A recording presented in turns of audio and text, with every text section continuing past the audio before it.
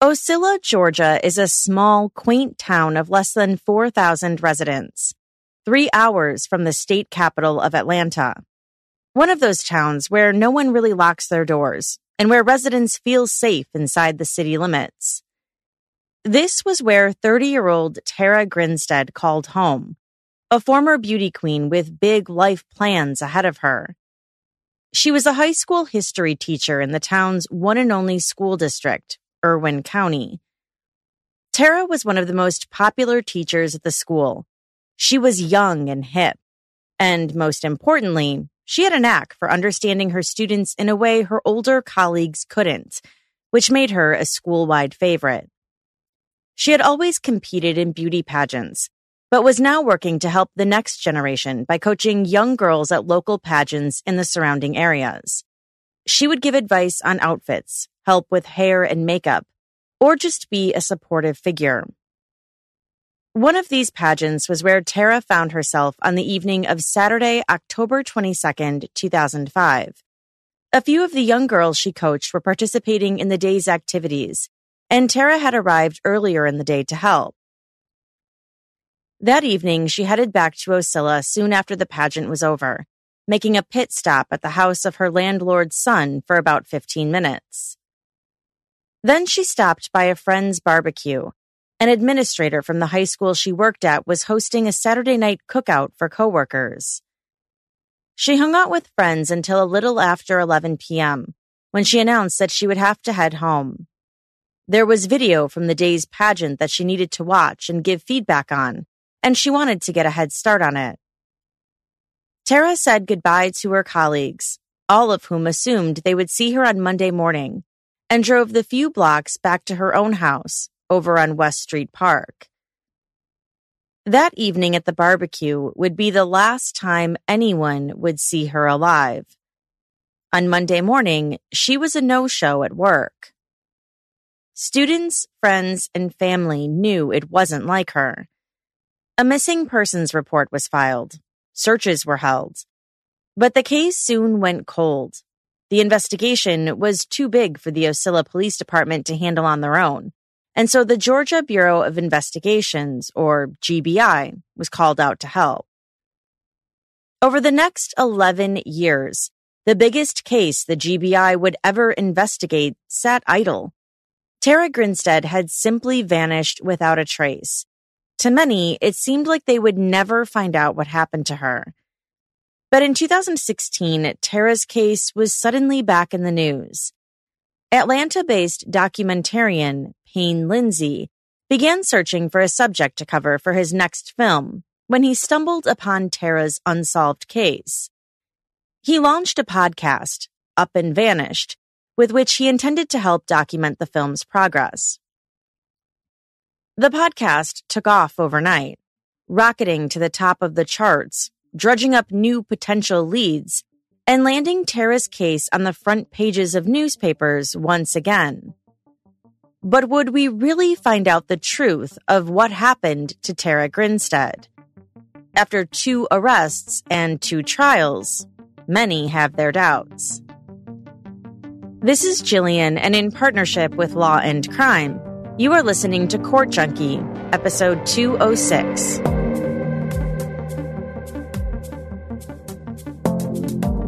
When Tara Grinstead was a no-show at work on Monday, October 24th, 2005, her coworkers immediately became concerned. They called her neighbor, Joe Portier, an older gentleman who lived next door.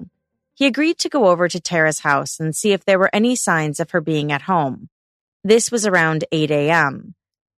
The school also called Tara's mom, Faye, in the hopes that maybe she knew why her daughter hadn't shown up for work.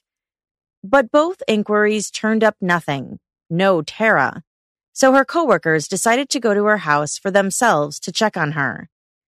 But they too found nothing, only reporting an odd latex glove in the front yard. Ocilla police, whose department was located just a few blocks away, were called. The chief of police, Billy Hancock, arrived soon after. Investigators discovered a business card wedged in the front door of the home. It was from a police officer. Heath Dykes from the city of Perry, Georgia, almost an hour away. Chief Hancock couldn't readily explain what the business card could mean, but he had it bagged as evidence. They pressed on. The front door was locked, but Mr. Portier had a key, and so they were able to get inside. There was a pile of clothes on the bedroom floor. Tara's phone was still sitting, charging on the nightstand in her bedroom. Her purse and keys were both missing. A broken necklace was laying on the floor. Sitting on the nightstand was a lamp with its shade askew. An alarm clock lay underneath her bed. The time it displayed was 6 hours off. But there were no textbook signs of a struggle. Tara's car, parked outside the home in its usual spot, was unlocked. Officers noticed the driver's seat was set too far back for 5'4" Tara. An envelope containing $100 in cash was found on the dashboard. But once again, nothing odd enough to suggest that Tara was in danger or that she had been taken from her home. Except Tara's beloved dog, Dolly Madison, was out in the backyard. Dolly was an inside dog who Tara treated like her own child. That was odd. The latex glove found in the front yard was also taken into evidence, and soon, Chief Hancock would call in the GBI and lead Detective Gary Rothwell for help. Tara Grinstead had seemingly vanished into thin air.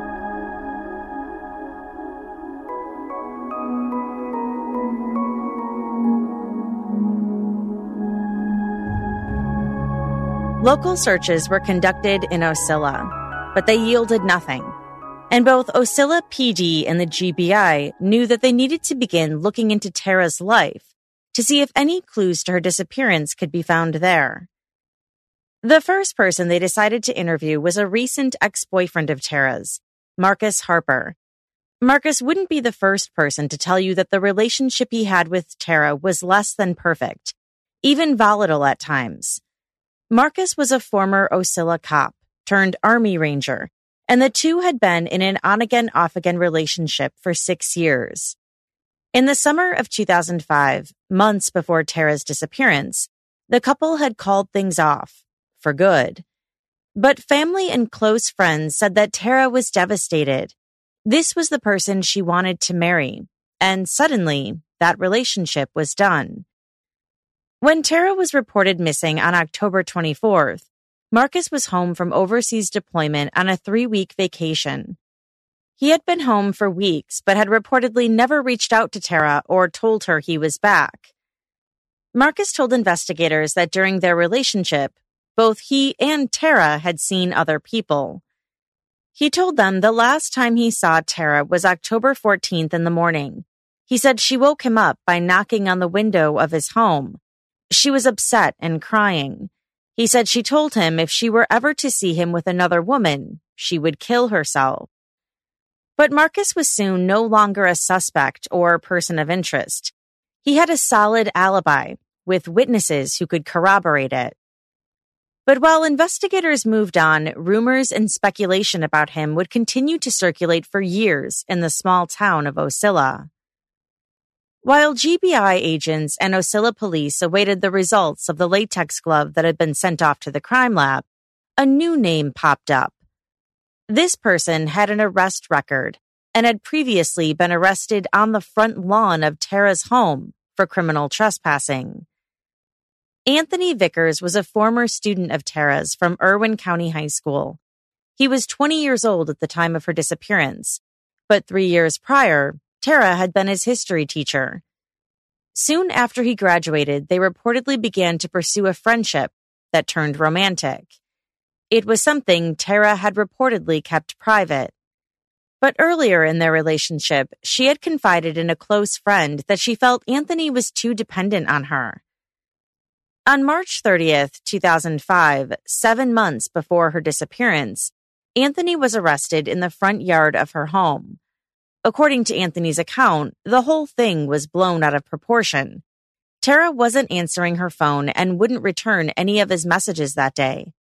He grew concerned and decided, only living a few blocks away from her, to take a quick drive to check on her and ask what was wrong. When he arrived, Tara wouldn't allow him inside. It quickly turned into a heated argument. Tara had another man over at her house at the time. Anthony saw him and insisted that he speak with Tara alone. He tried entering the home and the argument escalated, moving from the front steps onto the front lawn. This quickly caught the attention of neighbors who phoned Ocilla police. Anthony was backing out of her driveway when cop cars blocked him in and proceeded to arrest him for criminal trespassing. Following Tara's disappearance, Anthony was questioned by police. He cooperated, giving DNA samples, and allowed them to search his home, cars, and property repeatedly. They found nothing to connect him to Tara's disappearance. In the meantime, investigators had received the DNA back on the latex glove found in her front yard. It revealed the makeup of a white male and the DNA of Tara, but no matches had been found in the criminal database, and Anthony Vickers was no match either. There was one other interesting piece of evidence that police had taken from Tara's home, that business card belonging to Perry police officer Heath Dykes that had been wedged in the front door. Investigators learned that Heath had gone to high school with Tara and grew up with her in the small town of Hawkinsville, Georgia. They had rekindled their friendship in the years after graduation and remained close. He was now married and had been promoted to detective. When the GBI and Ocilla PD came knocking, asking how his business card had landed at the door of a now missing person, he had a simple explanation. On Sunday, October 23rd, the day after Tara was last seen, he received a call from Faye Grinstead, Tara's mother. Having grown up with the family, Heath was a friend to all of them, and Faye asked him for help in checking up on Tara. Faye explained to Heath that she had attempted to reach Tara that day, but her calls and messages had gone unanswered, which left her a little worried. Heath said he hadn't seen Tara recently, but offered to make the hour-long drive to Ocilla that Sunday to check on her. When he arrived, he knocked on the front door, walked around the house, but didn't find her. Before leaving, he wedged his business card in the front door, in the hopes that when she did arrive back home, it would be the first thing she saw. He returned to Perry that same day and continued with his normal routine, but he began to grow concerned for Tara's whereabouts. He left her dozens of voicemails. All of them went unanswered. Before the investigators concluded their interview with him, Heath gave them one more piece of critical information. He had been having an affair with Tara. Were you married in 2005 when your relationship turned to a sexual nature? Yes. During that time period, when you were involved in a romantic relationship with Miss Grinstead, how often would you see her? Maybe twice a month. It was. How often did you speak with her? We spoke daily.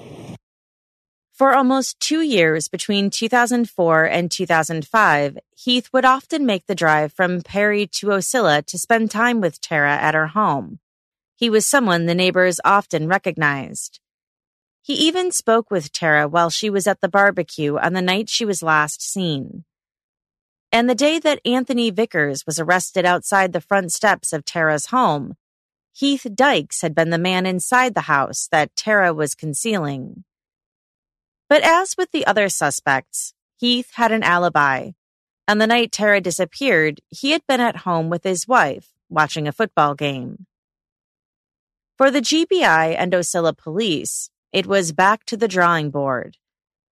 Time passed and the case grew cold. Tara's family was frustrated that the local police and even GBI agents had seemed to have exhausted all of their leads. Tara's sister hired Dr. Maurice Godwin, a private investigator, to continue the search. He took the case on in March 2006, 5 months after Tara disappeared. He traveled to Ocilla that same month, grabbed the keys to Tara's house from Tara's sister, and spent 2 whole days turning every corner of the property over. GBI and Ocilla police had long said that the house showed no signs of a struggle, but when Dr. Godwin searched, he found a broken necklace clasp, the same necklace investigators had bagged as evidence the day Tara was reported missing. To him, this showed the necklace had been ripped off. Dr. Godwin also noticed that Tara's headboard was cracked, a fact that was missing from any GBI report, and that pageant video Tara had to head home to review the night of the barbecue was never found. Those who had attended the pageant that Saturday in October didn't recall video of the pageant being available. As Dr. Godwin dove deeper into his research, he came across odd roadblocks. Detectives and officers were unwilling to speak with him, and talking to locals about the case only drew odd stares and cold shoulders. It wasn't long before Dr. Godwin's own search was growing cold. Years flew by. It was now 2016, approaching 11 years without any sighting of Tara Grinstead. And that's when Payne Lindsay decided to cover Tara's case on his podcast, Up and Vanished. The podcast took off, receiving over 50 million downloads and thrusting Tara's case back into the news. Payne partnered with Dr. Maurice Godwin, and together, they compiled dozens of episodes that detailed every piece of evidence known to exist about the case. Tara's case was front and center again, to her community, to the country, and even across the world. Would the newfound attention on the case finally help to solve it?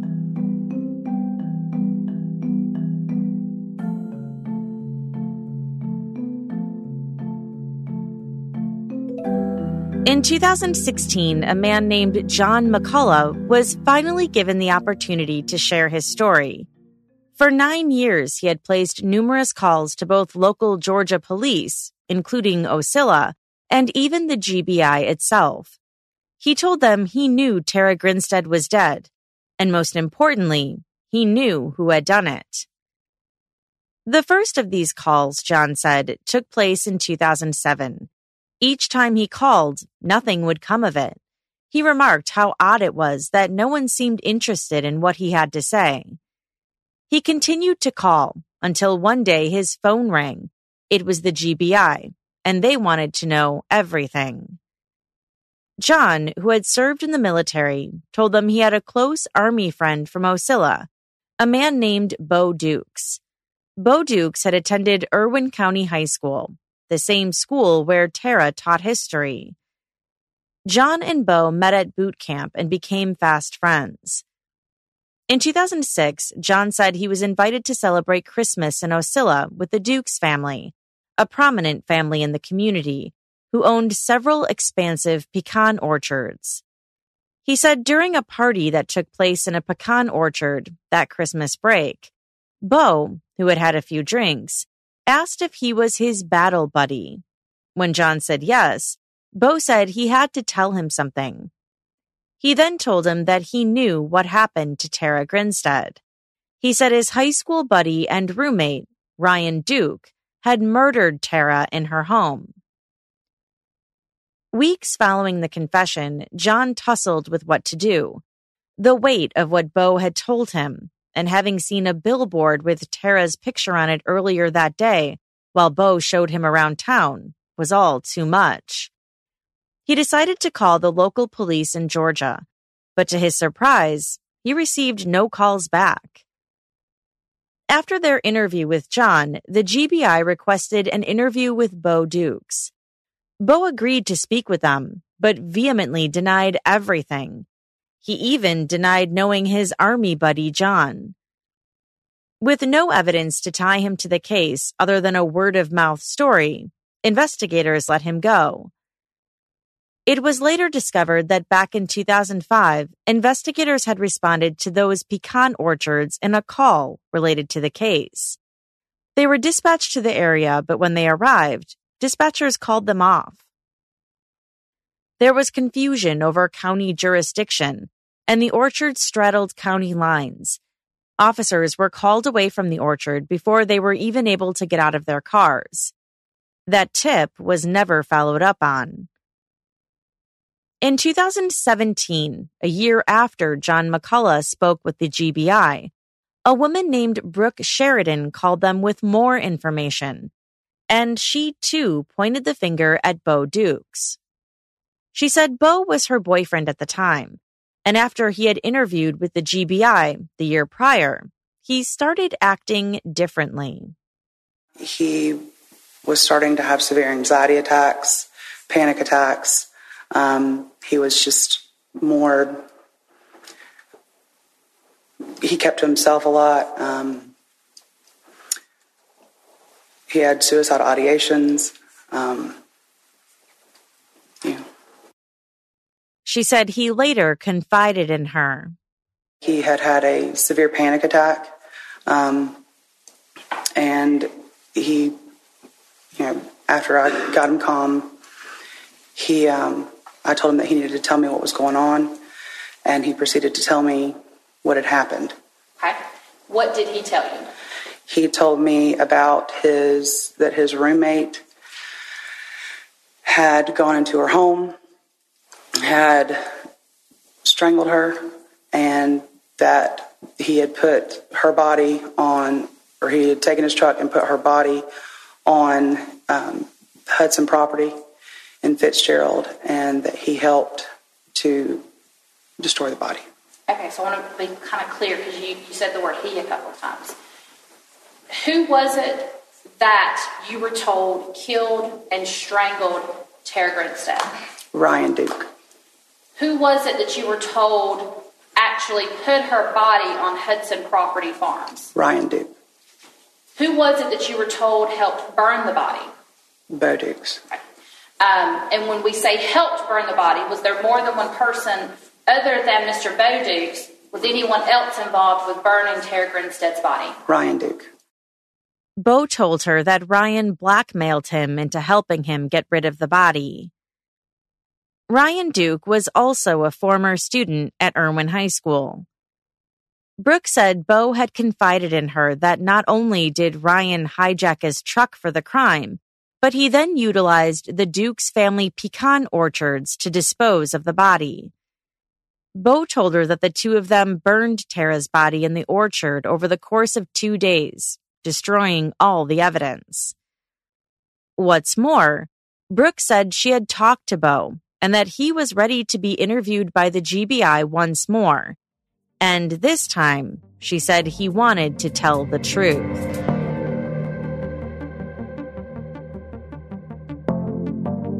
Bo Dukes and Ryan Duke had both been in their early 20s when Tara Grinstead went missing.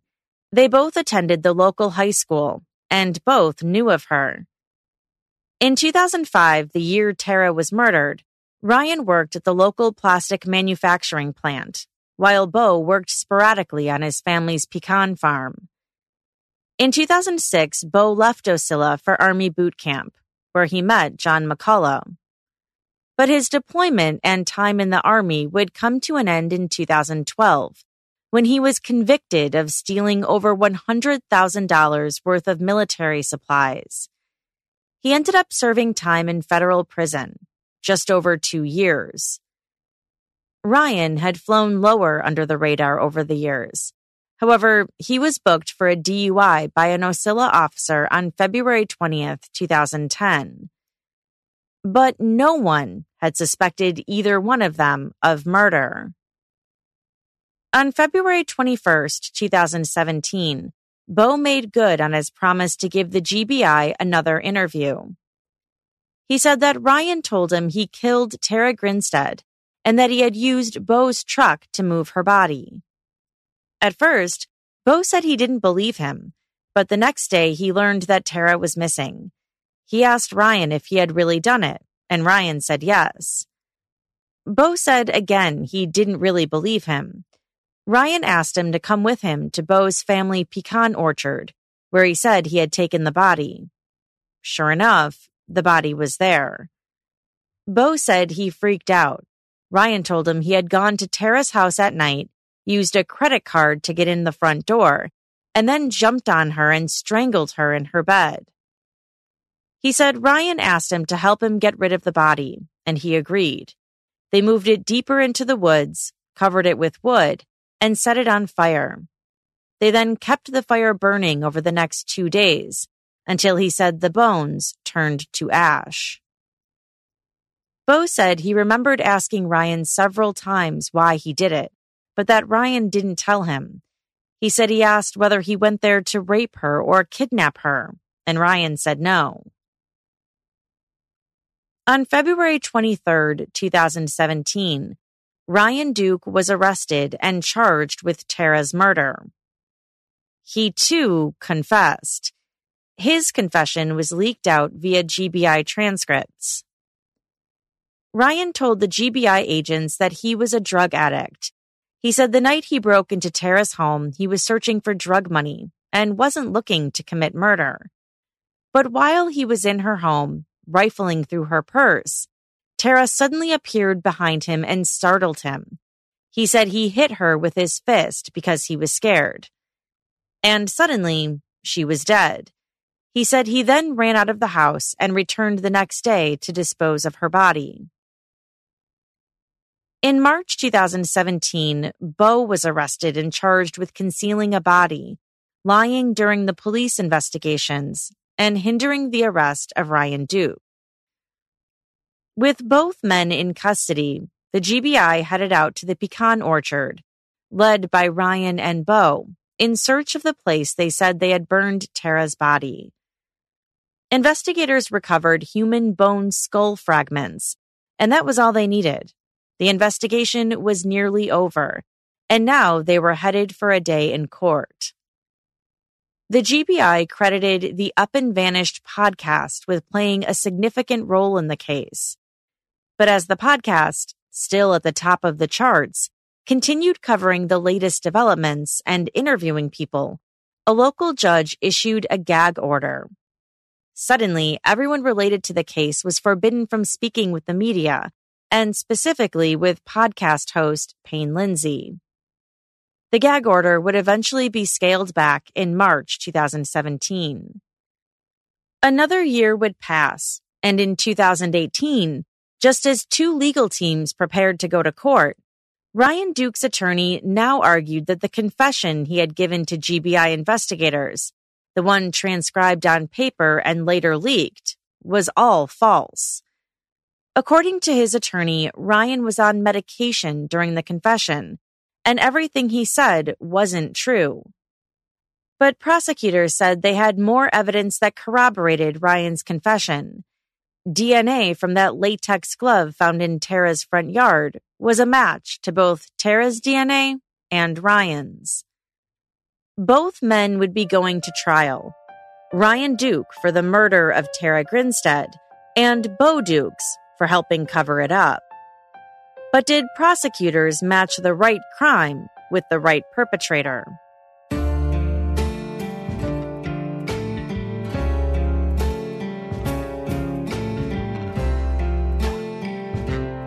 While out on bond and awaiting trial for his role in Tara's murder, Bo Dukes was arrested in January 2019 on completely different charges. Prosecutors say he went on an alleged crime spree on New Year's Day 2018, which included kidnapping and raping 2 women. Following the crimes, he fled, leading police on a massive 5-day manhunt before being located by U.S. Marshals. In March 2019, Bo went to trial first in Wilcox County for concealing Tara's murder. The trial lasted just 4 days. The jury heard his on-camera confession, where he said Ryan had murdered Tara, then taken his truck to dump her body in his family's pecan orchards. Bo had said he then helped him burn the body. The jury also heard from John McCullough. He had said that he had technically killed Tara to him. The friend had said that. Yes, that he had beat her and accidentally strangled her and killed her, and he didn't know what to do. So he needed his truck to be able to move her body. And did Bo Dukes tell you if he loaned his truck to his friend? He said that he had went with his friend and used the truck, which was the white Ford F-150. That was manual transmission, and I know that truck because I actually drove that truck while I was in Ocilla, which makes it even weirder for me. And did he tell you once he had gone with Mr. Bo Dukes had gone with his friend to help him where they went? He, in a sense, didn't disclose the exact location of where they went to pick up the body and said, but he had said that they had went and recovered the body, and they continued to take it to the middle of his grandpa's, or the Hudson pecan orchard. And the exact location didn't tell me, but had made the comment of, we took her to the middle of the pecan orchard and burned her body. This was not the typical campfire story John was used to hearing. How did you react to what your battle buddy had told you? It messed me up pretty good. What do you mean it messed you up? It was just tough to deal with that. Members of Bo's own family also testified for the state. Do you know the defendant in this case, Mr. Bo Dukes? Yes, I do. How do you know that? Unfortunately, he's my cousin. Bo's cousin, Wes Connor, recalled a conversation he had with him shortly after Bo left the military. He alluded to the fact that he was involved with a certain disappearance, and that he had kind of helped dispose of a body. Didn't allude to who that was, or what case it was revolving around. But he did allude to the fact that he was involved. Bo's brother, Jake Dukes, testified that he found out about Bo's involvement after the news broke in 2017.